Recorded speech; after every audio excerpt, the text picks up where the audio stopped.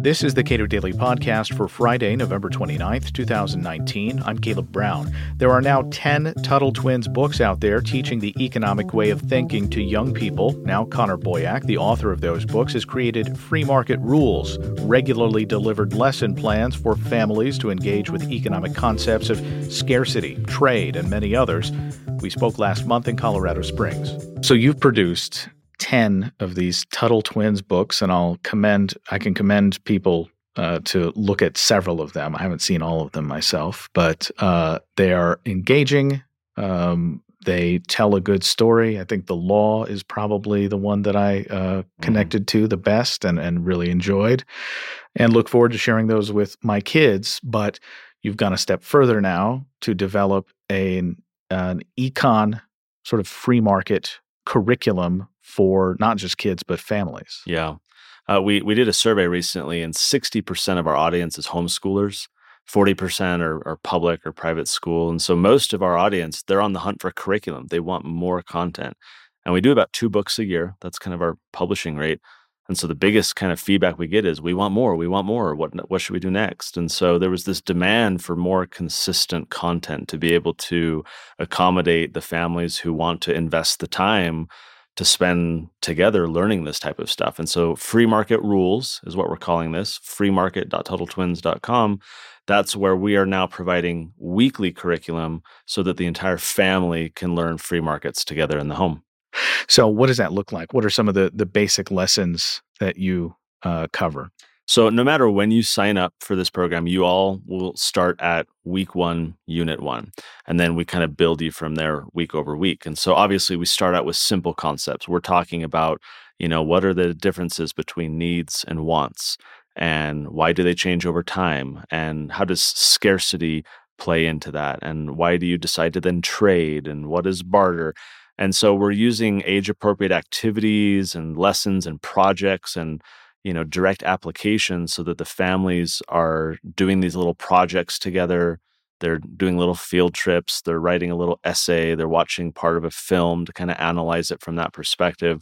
And so all of this is designed to get the family discussing these ideas in more depth. But we do start everyone very simple, but then we'll kind of lead you along the way in the months and years to come. So how do you address trade with young people? I have 2 children, and it seems that exchanging resources is not a natural activity for them. Yeah, it's tough, right? That's the toughest thing about these types of concepts is, like, on the one hand, a lot of these concepts are simple enough for kids to understand. You think about something, outside the econ context, but I remember when we did the Golden Rule Tuttle Twins book, right? This is a lesson and an example that you can easily apply to kids and help them understand, well, yeah, of course he punched you back. That's blowback, right? Like, you should treat other people the way you want to be treated.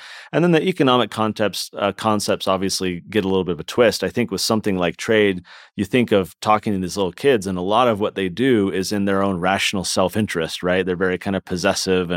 But I think you do see that the kids start to realize, like, wait a minute, there are these win-win opportunities. And so in the activities, we try and design those opportunities. Number one, for them to kind of analyze something else. Like, hey, watch that little Disney movie, and do you see why they did that? Why do you think they did that? Or, hey, go to the grocery store, and why are there 18 kinds of potato chips? And trying to observe from the real world why things happen that way.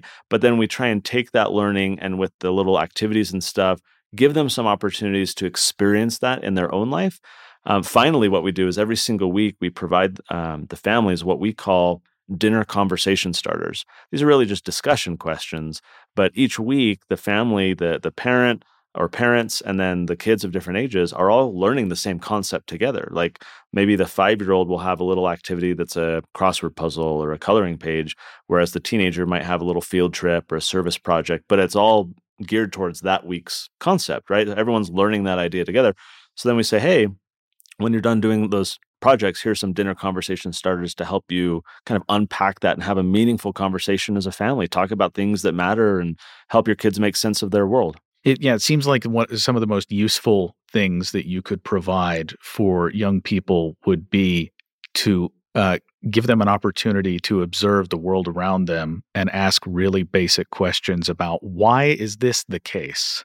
That's exactly right. And the biggest travesty, I think, is that schools don't really facilitate this. Textbooks don't really provide that opportunity. Most teachers haven't been taught the economic way of thinking. They don't understand how to facilitate those discussions. And so we have this entire generation growing up without this opportunity to engage in these issues and really spend a lot of time thinking about that. And so our whole goal with the Tuttle Twins is to facilitate those discussions and facilitate that learning.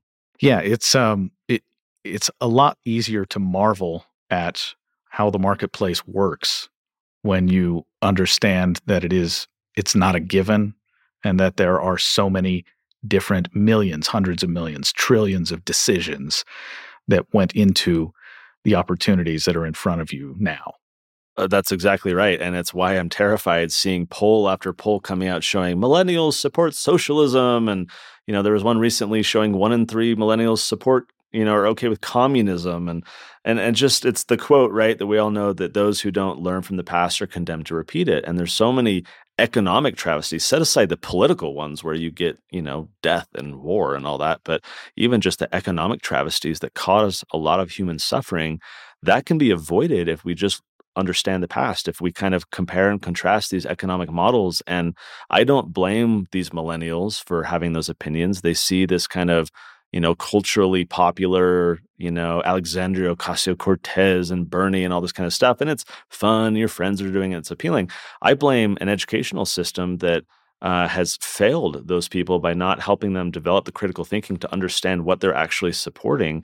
And, that's my kind of criticism writ large of the education system is, can we really trust a socialist-based system, right? I mean, that's how public education is funded, to be critical of socialism. Well, of course not, right? It's incumbent upon us as families to expose our children to these ideas, to pass on, the lessons of a free society. And I think a lot of parents, well-intentioned, would want to do that, but they lack the ability, the confidence to do that, the resources to do that. That's our entire goal, is to arm those types of parents and say, hey, you want to have these conversations? Awesome.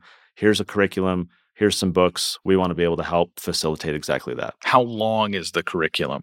Right now, we're planning 2 to 3 years, but really this is going to be market response. If we get people staying with us the entire way saying, this is great, let's keep going. I've got more kids. We're, going all the way through it. Awesome. It reminds me when we did the Tuttle Twins books, my plan at the time was, we'll do 8 to 10 books. And now we're at number 10. We're already working on number 11. I've got plans all the way through 15 in terms of topics. The market demand is there. I mean, we've just recently passed over 500,000 Tuttle Twins books sold in distribution, which is, for us as a self-publishing nonprofit kind of whatever, it's humbling and exciting. And to me, that just means there's demand for this type of material. So we want to keep satisfying that demand.